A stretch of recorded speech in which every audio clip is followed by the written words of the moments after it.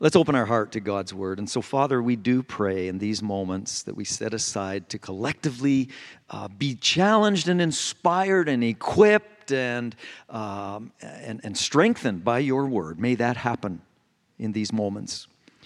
And may we open our heart to your word and your word to our heart, we pray in Jesus' name. Pastor Joel reminded us last Sunday that about 1/3 of the teaching of Jesus is in the Gospels were stories called parables. And the original meaning of that word, as you break it up in the two parts that it is, it just refers to, it's a reference to illustrative stories thrown alongside, is the literal meaning of that word. Thrown alongside his teaching points. And Jesus did that often, didn't he? Using simple and tangible things to illustrate deep spiritual truths about how he wants us as his disciples to live in this broken world. And as pastors, our hope for this summer and this series on the parables, that, if you've grown up in church especially, a series like this can be kind of, I don't know, the risk is just, well, I know that. I know that story. Don't let that happen. Allow and ask the Holy Spirit to teach you what he wants to teach you from familiar parables. To many of you, familiar. Not everyone, but to those that applies, I encourage you in this today. In this message, we're looking at the parable of the talents from Matthew 25, verses 14 to 30, and we'll read it thoroughly in a moment. As we begin, we need to understand the broader context here of this teaching session of Jesus, and to do that, what do? You go back. And so at the very least, you look back to the previous chapter, and in this case, Matthew 24, there are several times where Jesus refers to the end times and his future return. One of the references in chapter 24 is verse 42. And I encourage you to read Matthew 24 on your own time in light of this teaching today. But chapter 24 of Matthew, verse 42, Jesus said that we must keep watch. Keep watch, for you don't know what day your Lord is coming. And there was Jesus with the disciples teaching about that time when he would return. Jesus had not yet completed his mission on earth when he spoke these words, but it's important for him to be giving his followers a heads up about his future second coming. It was an important topic then, and it's an important topic now. His simple point in that whole discussion is, you do not want to be unprepared for my second coming, as Jesus would have said it, because then your eternity is at stake, and eternity is a long time. You don't want to mess with it. It's big stuff. And then we get into Matthew 25. And just before we get to the parable in verse 14 of this chapter, there's a story that Jesus tells, again, along the same theme and for a similar purpose, of the 10 bridesmaids that intended to remind us about the importance of being prepared, again, for the Lord's return. And so this is some of the serious stuff that Jesus is talking about with his disciples. And he wants us to hear as well, because again, as I said, eternity is a very long time. And I urge you not to mess with it. If you're in a place in relation to God and you understand enough to know he wants you to follow him and serve him, and yet for whatever reason you're holding back that full surrender of your life to Christ, especially if you've grown up in church, hearing the gospel, hearing the good news, hearing the message, you believe you believe in your mind, yes, there's an eternity, and I know I need to be prepared, but sometimes people, and I would say a season like this in my grade 12 year, actually, where I just put it off. That recommitment to Christ that I knew I needed to make.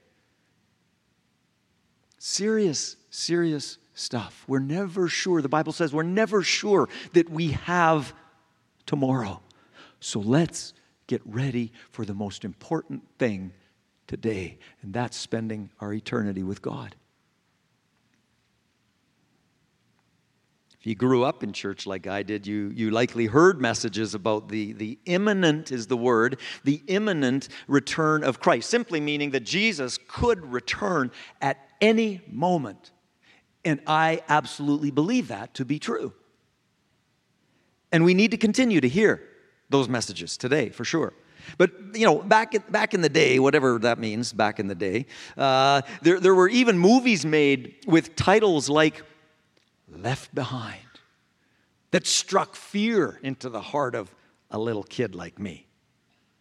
And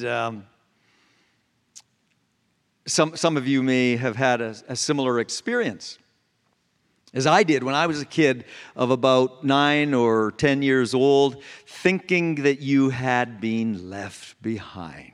Like Pastor John actually shared in his good message back on June 11th, he talked about this a little bit. This picture here is what I looked like when it happened to me. I'm not sure why I decided to show you that, so quick, next screen, next slide. Thanks, Dave. But I remember coming home to that house that actually my dad built in Kamloops. I came home from school one day into that house, and it was quiet. It was empty. Except for the sound of something cooking on the stovetop on low heat, I assume. I soon realized that I was indeed alone in the house. Mom? I walked down the hall. Mom? A little louder. Went down to the basement, laundry room. Mom! Oh my goodness, I got to call Grandma. Because if she's here, I'm good. I don't know. I think I was about to dial Grandma, who lived in Penticton, and Mom came through the door, had gone over to the neighbors to, borrow a cup of sugar or whatever it was, and how do you spell relief? That moment. Funny, not funny, right? Well, in Matthew 25, 14 to 30, Jesus tells a story to illustrate how we are to live until he returns and how he wants us to use the gifts and the opportunities that he gives us to influence others for Christ. So why? So that more and more people can be prepared for his return. And thus, heaven will be more populated. Listen as I read this whole parable from Matthew 25. For the kingdom of heaven is like a man traveling to a far country who called his own servants and delivered his goods to them. And to one he gave 5 talents, to another 2, to another 1, to each according to his own ability. And immediately he went on a journey. Then he who had received 5 talents went and traded them and made another 5 talents. And likewise, he who had received 2 gained 2 more also. But he who had received 1 went and dug in the ground and hid his Lord's money. After a long time, the Lord of those servants came and settled accounts with them. So he who had received 5 talents came and brought 5 other talents, saying, Lord, you delivered to me 5 talents. Look, I have gained 5 more talents besides them. His Lord said to him, well done, good and faithful servant. You were faithful over a few things. I will make you ruler over many things. Enter into the joy of your Lord. He also, who had received 2 talents, came and said, Lord, you delivered to me 2 talents. Look, I have gained 2 more talents besides them. His Lord said to him, well done, good and faithful servant. You have been faithful over a few things. I will make you ruler over many things. Enter into the joy of your Lord. Then he who had received 1 talent came and said, Lord, I knew you to be a hard man, reaping where you have not sown, and gathering where you... It sounds like justification here, doesn't it? Where you have not scattered seed, and I was afraid, and I went and hid your talent in the ground. Look, there, you have what is yours. But his Lord answered and said to him, you wicked and lazy servant. You knew that I reap where I have not sown and gather where I have not scattered seed. So you ought to have deposited my money with the bankers, and at my coming I would have received back my own with interest. So take the talent from him and give it to him who has 10 talents. For to everyone who has, more will be given, and he will have abundance. But from him who does not have, even what he has will be taken away. And cast the unprofitable, Jesus, in this story, the man's giving direction of what should happen, and cast the unprofitable servant into the outer darkness. There will be weeping and gnashing of teeth. Not a happy ending, at least for that individual. And so let's walk through some of the teaching points of this parable. First of all, it's clear that the master of this parable represents Jesus, who will return one day for his followers. The man's going on a journey. We're not told where. Probably doesn't really even matter. But we know that Jesus was well aware that he was soon going away. As he stood there that day with his disciples physically here, God incarnate, God in human flesh. He knew that the cross was ahead of him, that the resurrection on the other side of the crucifixion was going to be happening. And then on the other side of that, his ascension, or his miraculous return to the place from where he had come, back to his Father in heaven. But he also knew that there would be a time when he would return from heaven to take all of his followers to be with him forever. It's just mind-blowing. Our finite human brains, mine at least, can't comprehend that, and how incredible it seems and will be. And yet when you know God as God, he created everything we see. He's able to do anything. So Jesus was wanting his disciples to be prepared so that they would rise in that last day and be taken by the supernatural power of God to be with him forever in the new earth and the new heaven that the Bible talks about that he will create. The man in this parable is a man who has resources to give. So does Jesus.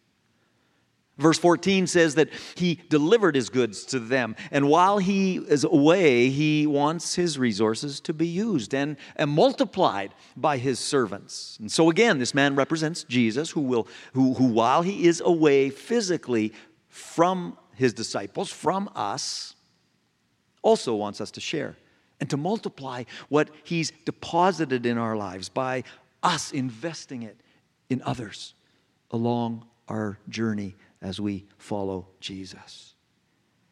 What this man gave his servants is referred to as a talent, which, obviously something comes to mind quickly, and it can be specifically talents, but it's something broader than that. In the ancient world, this word was actually a unit of weight that was used to measure precious metals. Which is why the New International Version specifically says that the master gave his servants bags of gold, is the translation there. And in this parable, what the master gave his servants is intended to be illustrative of things of value that God entrusts to us in our everyday life to bring some kind of positive influence and positive result in the lives of others, and to bring glory to God and to draw others to him. Not to mention that our joy will be renewed as we share his life and his message that we have experienced, as we share that with others in our world through the gifts and the opportunities that he gives us to share. Before Jesus ascended back to heaven, he said to his disciples in John 14:3, "If I go," and he knew he would, is the implication, "I will go to prepare a place for you." And that's exactly what he's doing now. If I go, which I will, I'll prepare a place for you, and I will come back, he said in that verse, and take you to be with me, that you may be where I am. There it is again. What an awesome future that we have to look forward to. I mean, just think about that. It's phenomenal. Again, as I said already, just mind-blowing, really. Okay, so we're waiting for that awesome future with Jesus. But in the time that Jesus is physically away from us, he expects us as his followers to continue the mission that he began on earth of showing and sharing his good news, his love, his grace. And just like the master in this parable, Jesus entrusts us with the responsibility of making his good news message of grace and forgiveness known to people in a broken and a spiritually lost world. In Luke's record of this parable of Jesus, Luke 19, verse 13, when the master prepares to go away, he gives out the talents. He says these important words. Luke references this, where Jesus said, until that time comes, occupy till I come. Some of you remember that phrase, occupy till I come. That's the phrase in the old King James Version. The New King James puts it, do business till I come. God's business, of course, is the reference. We are to be about the Lord's, occupied in his work of, again, showing and sharing the good news message of Jesus, by sharing the gospel of Jesus, Matthew 28, by loving one another, John 13, by caring for the poor, the sick, the imprisoned, Matthew 25, by using our God-given gifts to serve others, 1 Peter 4:10. 2 out of the 3, as we read, 2 out of the 3 servants invested what the master deposited in them, and their investment brought increase. Obvious influence out of that. It's not specified, but that's the point of that aspect of that story. Now, in the spiritual realm, we may not always see the increase, which can be frustrating at times. We want evidence that what we're doing is making a difference, right? We need to remember that is God's responsibility. The outcomes, the results in this results-driven society. That's a tough one for some of us. God is responsible for all of that. Paul, under the Spirit's direction, as the whole Word of God is written by human, fallible authors, but directed by the Holy Spirit. So it's God's pure Word. Using personalities as well, right? But Paul, under the Spirit's direction, reminds us of this very thing in 1 Corinthians chapter 3, 5-8, where he says, who then is Paul? Speaking of himself. Who then is Paul? And who is Apollos? But ministers through whom you believed, as the Lord gave to each one. I planted, the seed of the Word of God, right?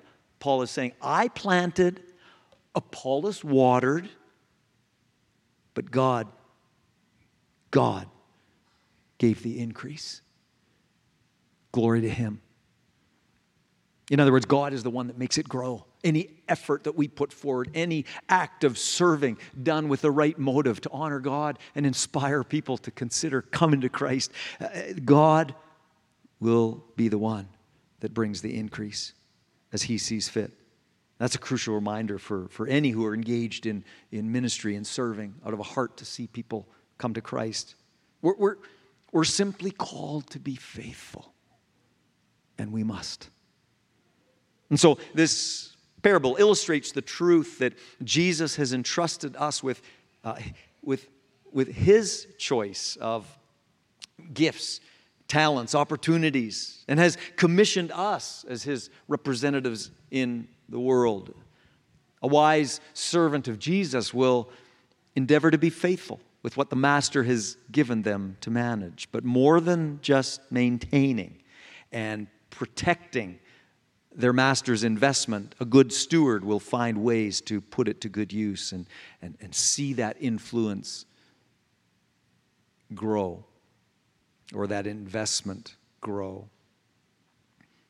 This talent or investment given by the Master to us can represent our time, our money, our gifts, our abilities, our God-given personality, various opportunities, all things that need to be viewed as given by the Master with an awesome awareness or a significant awareness that He wants to see them put to good use in our world for the advancement of His mission until He returns.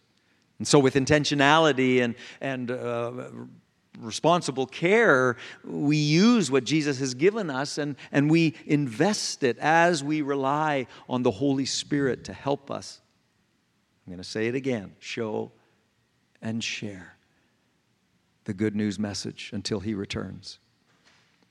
So based on this parable, we understand that our Lord Jesus, when He returns, will ask us questions like, what did you do to share the joy of my gift of salvation that you received from me? How did that look in your life to share that with others? What risks did you take in the loving investment in the lives of others as a representative of me in the world?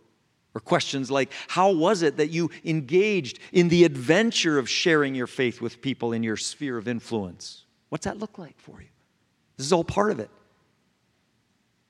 He might ask, did you make deposits of compassion through practical caring deeds with hurting people? In other words, he's asking, did your professed personal faith in me actually make a difference in the lives of others? My friends, that's the source. Right there. That's the source of joy, of vibrancy in our walk with Christ, and growth in our Christian life and character.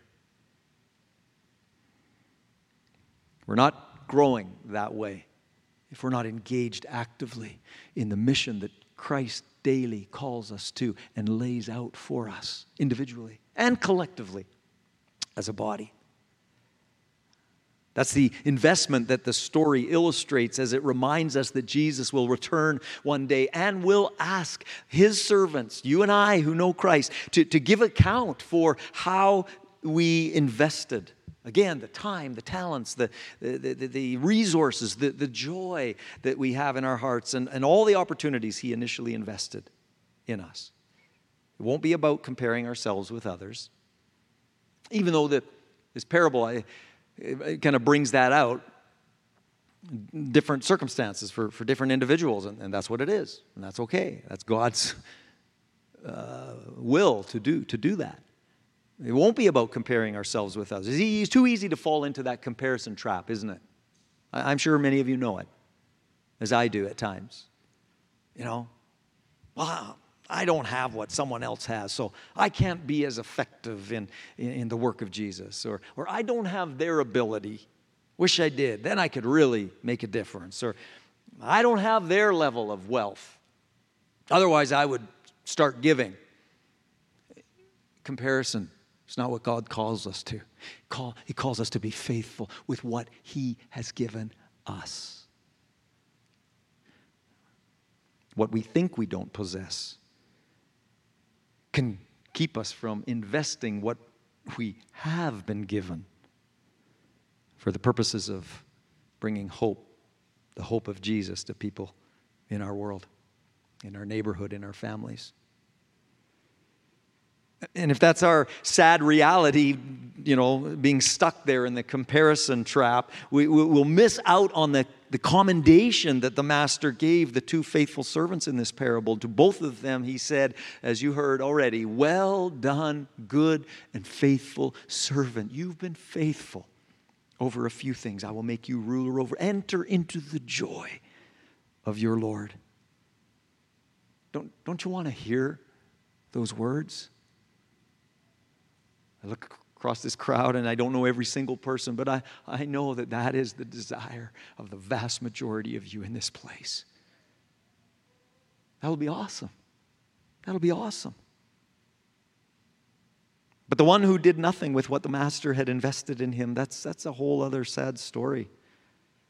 And we see in the parable eternal separation from the master as a result. And that's the case. Not because that last servant didn't double or triple the investment, but it's the fact that he didn't care enough to even try to use the opportunities, the resources that the master had given him, which shows the absence of a genuine relationship with the master.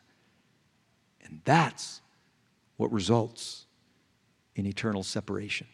That's what caused the reference to the tragic result of eternal separation from God in darkness, which describes the place where Jesus is not. And hell was never created for any one of us, but for Satan, Lucifer, previously in heaven, who fell, and the angels that fell with him.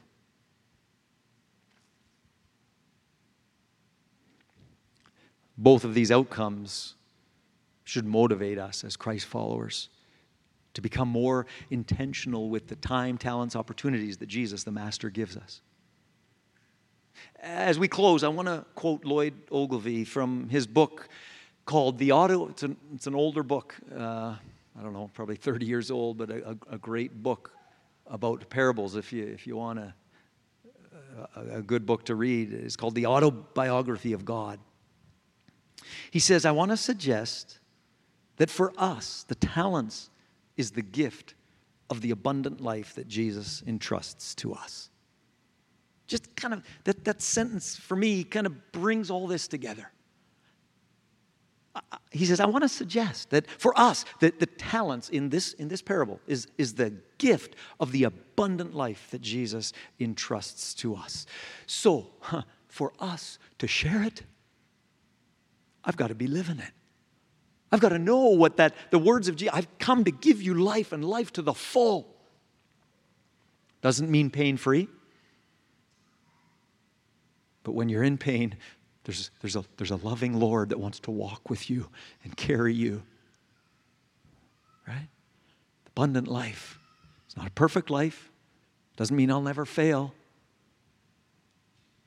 That's why this same master, Jesus, made sure that the little verse, 1 John 1:9, was tucked away there in that little letter. If you confess your sin, there's freedom and forgiveness. He's just and He's fair to forgive us from all our sin. Abundant life. I've got to be living it. And part of living it and sharing it is being honest that, hey, I don't have it all together, but I know that God has my life in His hands and He holds my eternity. And there's a place awaiting my entrance. And I want you to be there with me, friend. Showing and sharing the abundant life. The talents in this story is the gift of the abundant life that Jesus entrusts to us, Ogilvie says, and has given us, those of us who have responded and received His gift of salvation and grace and forgiveness and eternal life.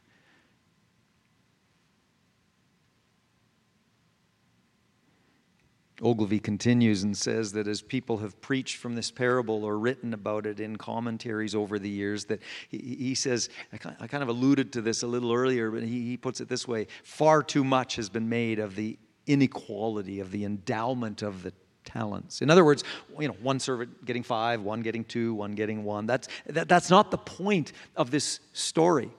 Rather, it's what we are doing with what we've received, no matter what it is that we've received. Are we using what the Master has given us in the way that He hoped we would? Or are we hiding it and letting opportunities be wasted because of fear or whatever keeps us from engaging with the mission of Jesus? And so the natural and obvious takeaway for us from this parable begins with honestly answering questions like, what do you do What are you doing? What do you do with the talents, the time, the resources that Jesus the Master has entrusted you with to use for His glory and to draw others to Him? I didn't ask her permission, so I'm not going to say her name, obviously, but there's a lady in our church family who just, I know her heart is made available to God. I want to be used by you daily, however that looks, in the little things, in the little words, in the actions. And she, out of that heart that she's had, I know, for years, finds herself in a place of engaging with a family situation, a family that does not know Christ, in just a uniquely awesome way. And I just came to mind, so I didn't really think about how to convey this, but it's so cool. God's using her to draw these people to Christ. We're praying. We're believing for that. We've prayed together. And it's just the privilege to be used by God if you're just available. And some of you, many of you, I'm sure, have experienced that. This opportunity comes your way, and you lean in, and you take a step. You're not sure you're responding or saying the right things, or hey, I'm there quite often. But it's like I'm offering God my lips, my heart, my care, my actions, my money, whatever it is, to just use me. I want to be one of those servants that takes what you've given me and shares it in my stumbling at times, failing, feeling like failure kind of way sometimes. It's amazing how God can use those circumstances to reach people's hardened hearts. I've seen it. And I've seen it in many of you.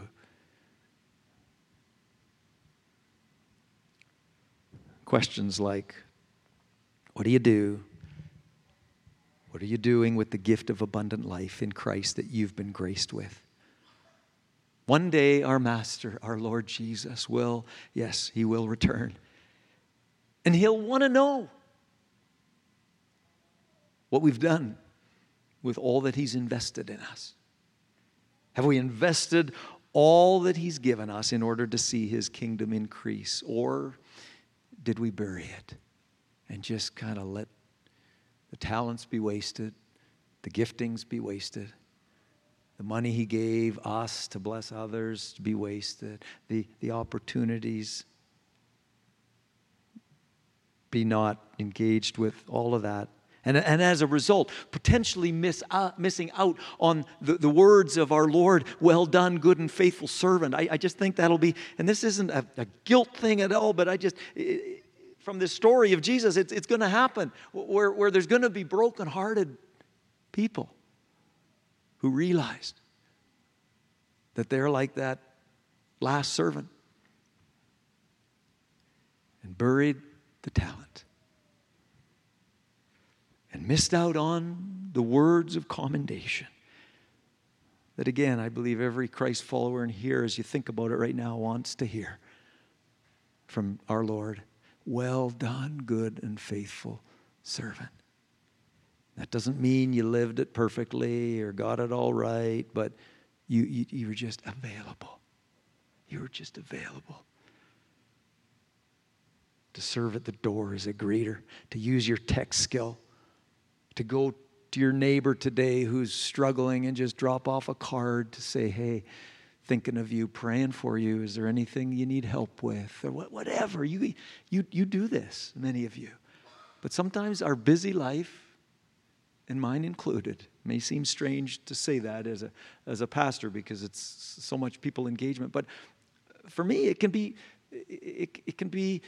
kind of work instead of God. What unique opportunities are there for me today? What a prayer for all of us to get up and pray every morning. I want to be like that servant who invested what you have put in my life. I want to be like that servant. And I want to hear the words, well done, good and faithful servant. Pray with me. Father, I thank you for this challenge from your word that Jesus shared so many centuries ago, but is still so applicable to us. And may we think and read this story through what our day will look like tomorrow.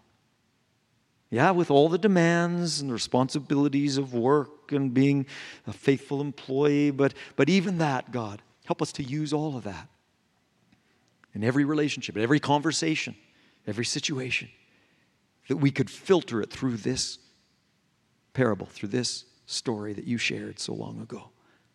Help us. Help us to invest and to share the joy and the abundant life that you've graced us with. As heads are still bowed and eyes are closed, Christian, I'm going to ask you just to pray in this moment for those engaging online or for those in this place who do not know Christ yet, and you've not opened your heart to receive his gift of grace and forgiveness, to step into this relationship with God who created you.